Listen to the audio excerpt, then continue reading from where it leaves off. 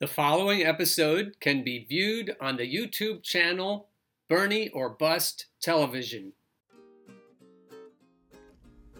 Good morning, USA, and welcome to another episode of the Bernie or Bust Show. We're coming at Say It Isn't So Joe today from three different directions.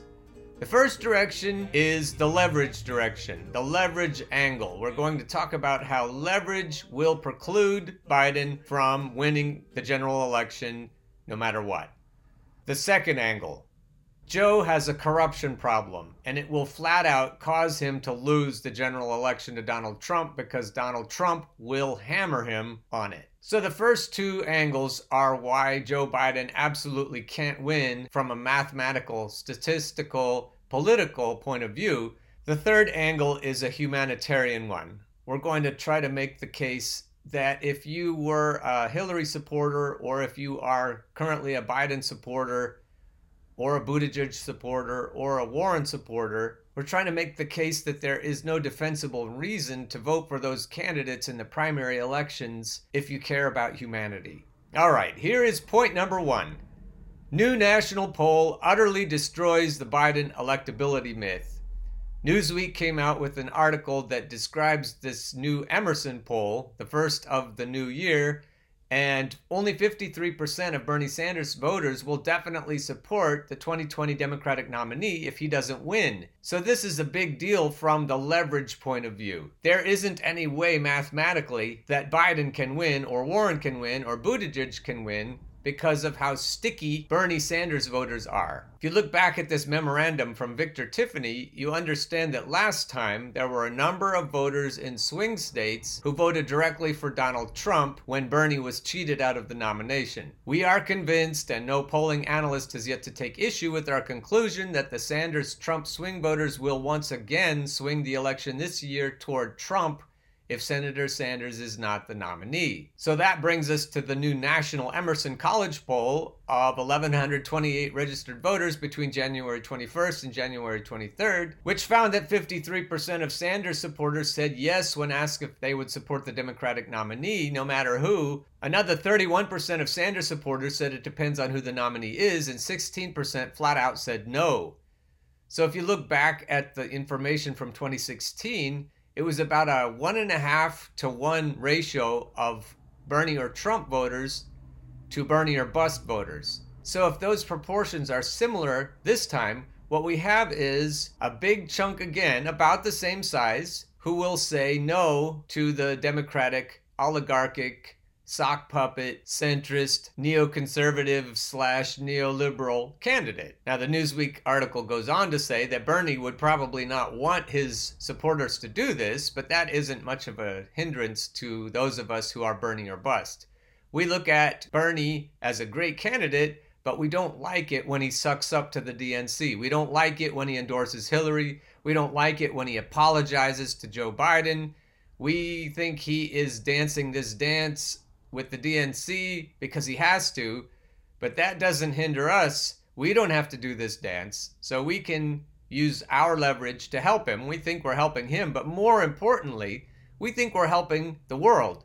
We think we're helping the climate. We think we are helping people who are desperately in need of real hope and change, as opposed to the kind of hope and change that Obama did not deliver. By comparison to Sanders, 87% of former Vice President Joe Biden supporters said yes to voting for whoever wins the nomination, and 9% it depends on the winning candidate. 5% said no to anyone who is not Biden. 5%. 90% of Massachusetts Senator Elizabeth Warren supporters said they would vote for whoever is the nominee, while the remaining 10% said it depended on who won the nomination. So this is a powerful new argument built on top of the powerful old argument that there still are many, many supporters of Sanders who are far stickier than the supporters of the other Democratic candidates. Now, going directly to the polling report, it says, among voters who supported Hillary Clinton in 2016, Biden holds a large lead with 49% support, followed by Sanders and Warren with 14% each, and Bloomberg with 8%. Looking at voters who supported Sanders in 2016, 47% still support him, 13% support Yang, and 12% support Biden and Warren. Now here's the problem. When Democratic primary voters were asked who they expected to win the nomination, this is electability, this is asking them about electability, a majority predicted Joe Biden to be the party's final candidate, 53%.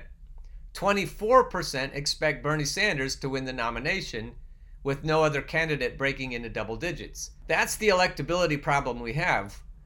We don't expect Elizabeth or Pete to actually win the nomination, apparently. And we don't even expect Bernie to win the nomination. We just hope he will. Bernie is the top candidate in terms of policy. Even Biden supporters like Bernie better with regard to policy, if you look at the national averages. Everybody likes Bernie on the issues, but we still are believing this myth that Biden is more electable. What we need to look at is the fact that there are more than enough Bernie supporters who aren't going to vote for Biden or Elizabeth or Pete. They're just not. And that means right now, Biden is doomed. There's no possibility he can win because at least in swing states, there are plenty of voters who will just simply vote for Trump. And then many more who simply won't vote for any corporate candidate, no matter who. So let's sum it up. Sanders supporters, 16% will not vote for the nominee if Sanders doesn't win. 42% of Yang supporters say they will not vote for anyone else. That's amazing. So if you look at it in terms of leverage, a lot of these 16% Sanders recalcitrants will not vote for anyone who isn't Bernie Sanders, and a lot of them will vote directly for Trump. I'm guessing that of these 42% of Yang supporters, it's not a very big percentage who will vote directly for Trump. The demographics of Yang supporters are different. They tend to be younger. They tend to be not distributed as much in the swing states as the Bernie or Trump voters. So we have more widely distributed young people who say they won't vote for Bernie if Bernie is the nominee.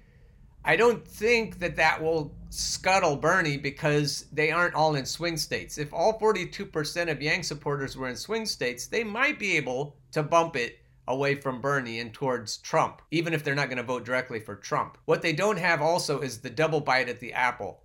When Bernie or Trump voters vote directly for Trump, not only are they denying the blue candidate their votes, but they're voting directly for the opponent. So that doubles their leverage. I don't think Yang supporters are going to do that sort of thing. All right, so we've wrapped up the idea that Biden can win statistically.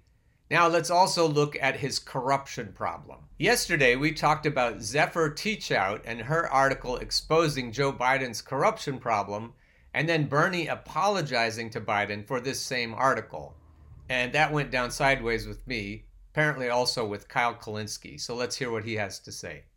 So Bernie has a surrogate by the name of Zephyr Teachout. She's amazing. She's awesome. She's run for governor in New York before. I voted for her. I was happy to vote for her. She is an anti-corruption warrior. She literally wrote a book on corruption, and it's brilliant. So she wrote an article in The Guardian titled something like Joe Biden has a corruption problem. And she went into excruciating detail about exactly what that corruption problem is.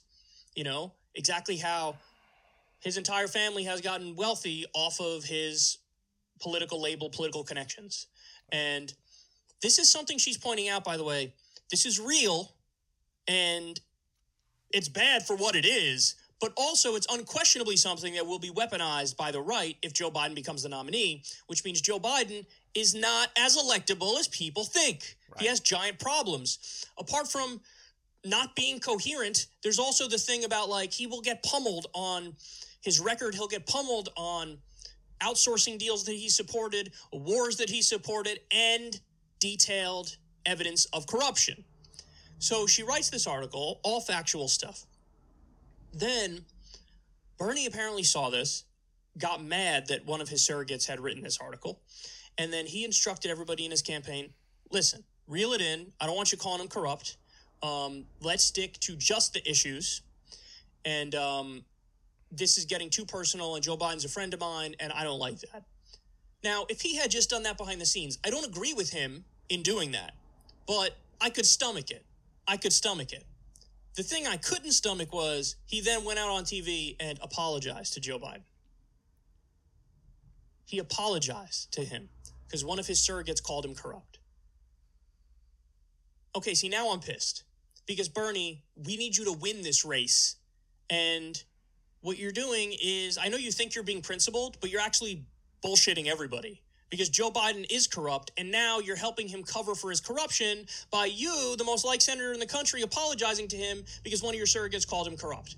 That I can't stand for. That I can't stand for. That's actually embarrassing.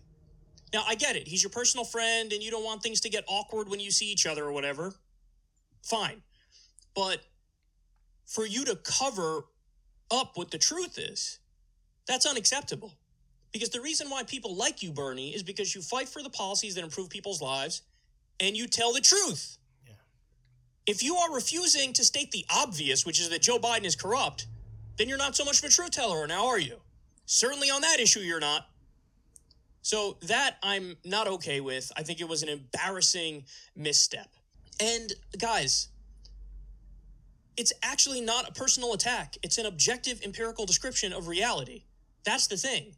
And so why is it okay to talk about Joe Biden's abysmal record, but not talk about one of the main reasons why his record is abysmal? It's not just that Joe Biden, whoops, he happened to be wrong on a lot of the major questions that faced him as a politician in his career. No, it's that he was paid to take the wrong position for many of those issues. So the fact that you could talk about the problem, but not the root of the problem? No. I can't stand for that. I can't stand for that. The other problem that he's going to go on to talk about is maybe there was a need for Democratic unity in the impeachment trials, that they don't want the Republicans to be able to talk about Joe Biden's corruption, especially if Bernie's camp has already just pointed out, hey, Joe Biden has a corruption problem. And that's exactly what's going to happen in the impeachment trial. So it's this chess game in the impeachment trial. And I think that Kyle's right on what he says about that. Now, the other argument some people have made is like, the reason why Bernie hit the brakes here is that we're about to have an impeachment trial. And in the impeachment trial, the entire Republican counter argument is going to be, well, Joe Biden's corrupt. So Bernie was like, I don't want to give them any ammo in the impeachment trial. So let's, pump the brakes and not say that. I don't know if that theory is true. But even if that theory is true, Bernie is still wrong. You're not allowed to bury the truth for, partisan reasons. No, the truth is always a defense. Truth overrides whatever your little, goofy political calculations are. I don't care about your political calculations. And by the way, it's a foregone conclusion he's going to get acquitted. It's a foregone conclusion. So why are we pretending like there's still an open question and, ooh, maybe we could find a way to get Trump? It's a giant waste of time. Right. Again, people might get mad at me for pointing these things out. I don't care. That's the reality of the situation. He's going to get acquitted. This is all a waste of time. Adam Schiff, and he can give grandstanding speeches from now until the end of time, is going to do Dickie McGee's acts. It's going to do nothing. So I don't know if that's what Bernie was thinking. Whether it is or it isn't, he's still wrong. I pledge to use the word Dickie McGeezax at least once more in 2020 in a Bernie or Bust video. Now we're jumping to the compassion argument. We're going to make the case directly to centrist, neoliberal, comfortable Democrats who might vote for Biden, Warren, or Buttigieg in the primaries. I'm trying to make this argument based on something I just saw about a beagle who was rescued from a lab in China. This beagle had chemicals sprayed in its eyes and it went blind. It ended up losing one of its eyes. And the whole show is about how this beagle was rehabilitated and then rehomed. And the compassion shown here for this beagle is extraordinary and beautiful. Oh my God, thank God. I'm gonna cry. They're here. 25 dogs were rescued from a laboratory in China. Thousands of these labs even exist right here in America. Beagle Freedom Project rescues animals used in testing. They've never been outdoors, never been on grass, have never felt the kind touch of a human.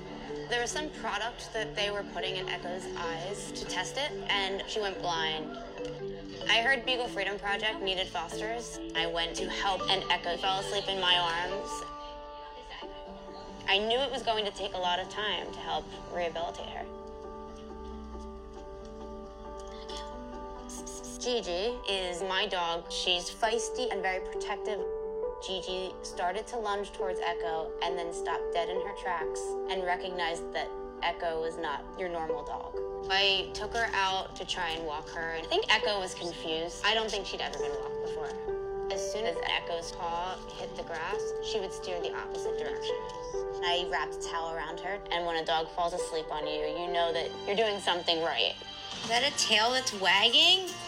It's a wagging tail. The first time I saw her tail wag was about 2 days in, and then every time she heard my voice, the tail would wag. Hey, Echo! The vet removed her eye because she was in so much pain for so long, and it actually ended up helping her.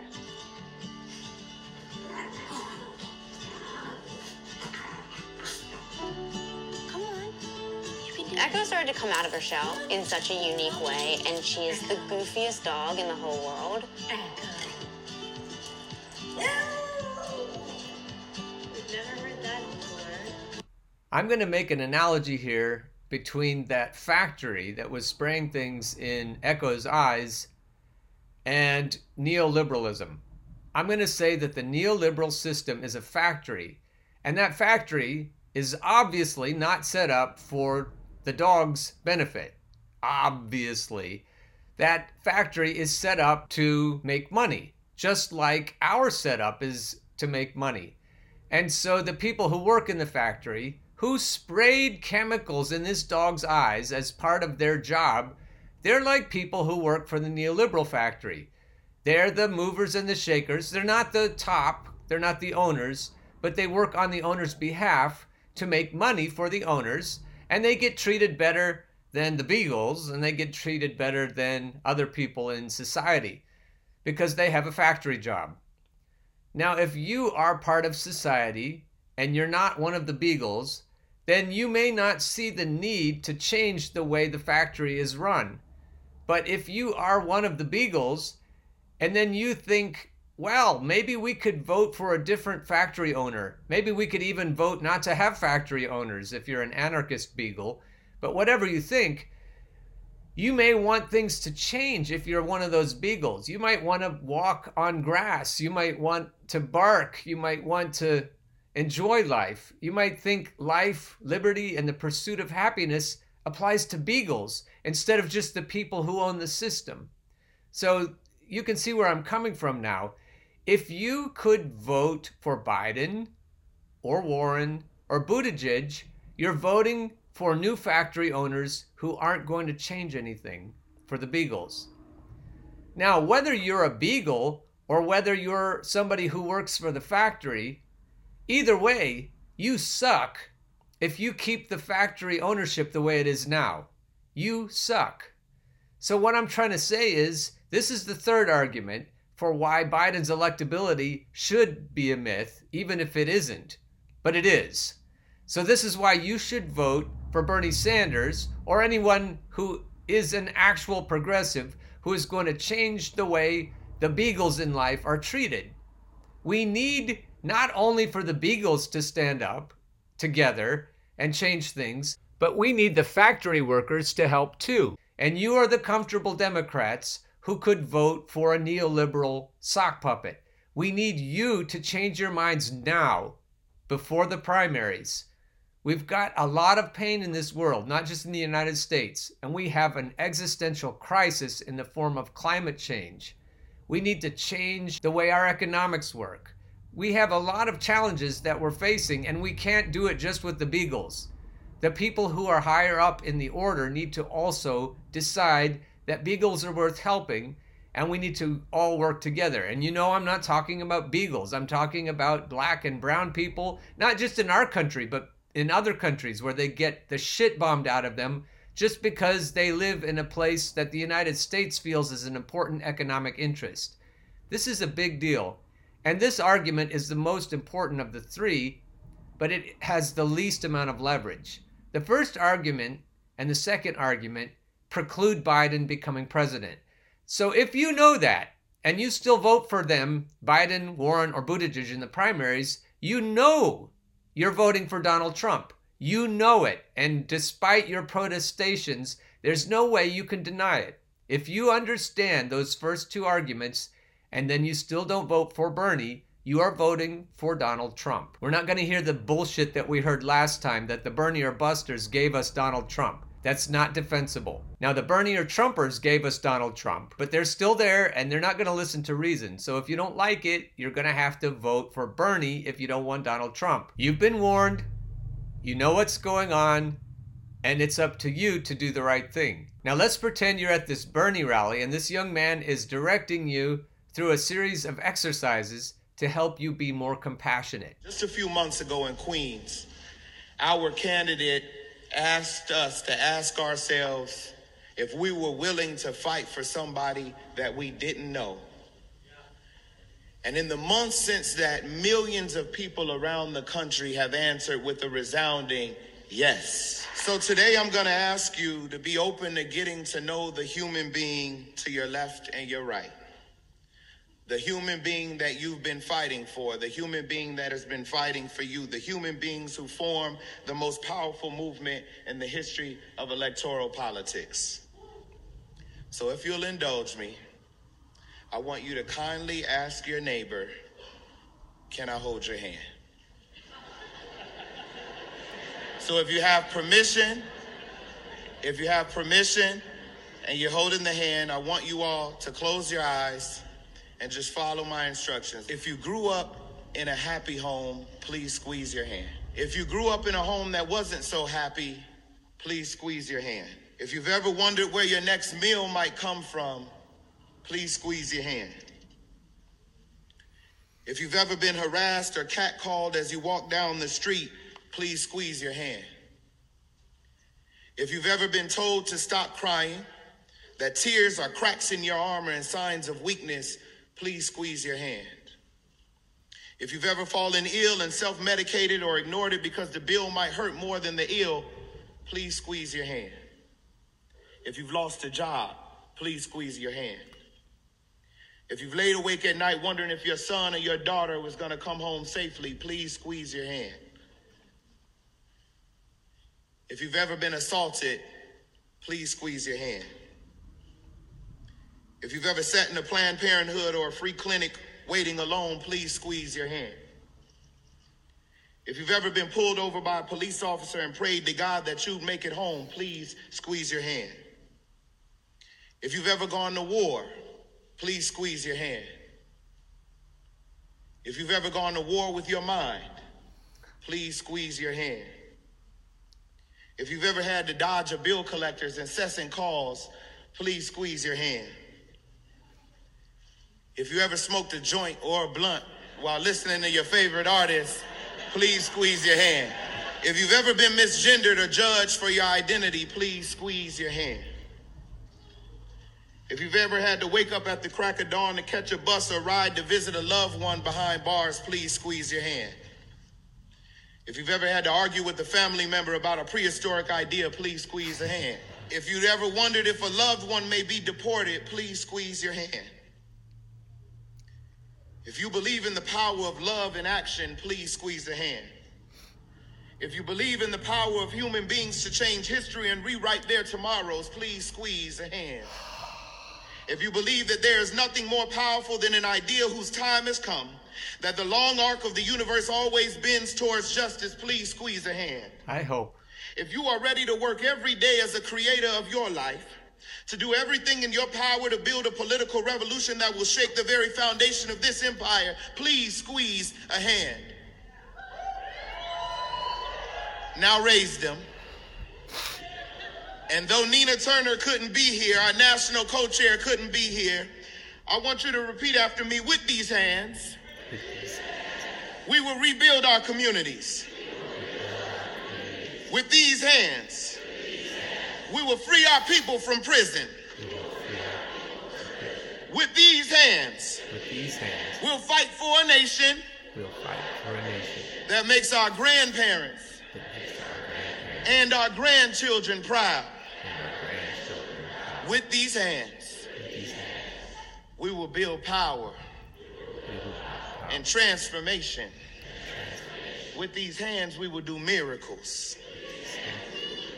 Now repeat after me. Power, transformation, and miracles. We want it. We need it. We got to have it. Right now. Right now. Right now. Right now. Right now. Tell your neighbor thank you. Thank you.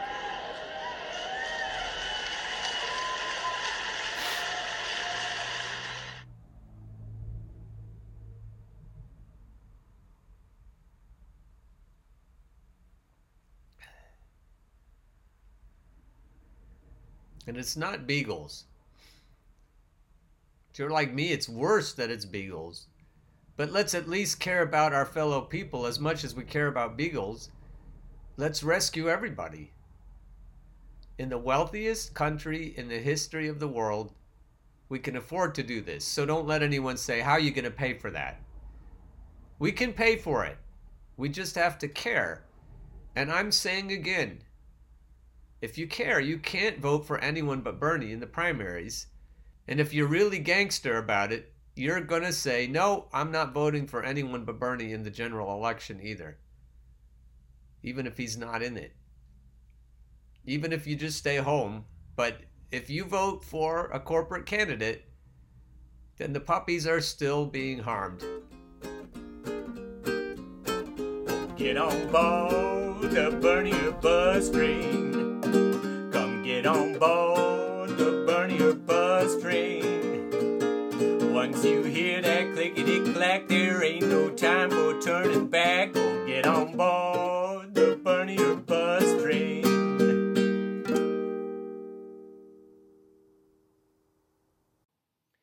The preceding episode can be viewed on the YouTube channel Bernie or Bust Television.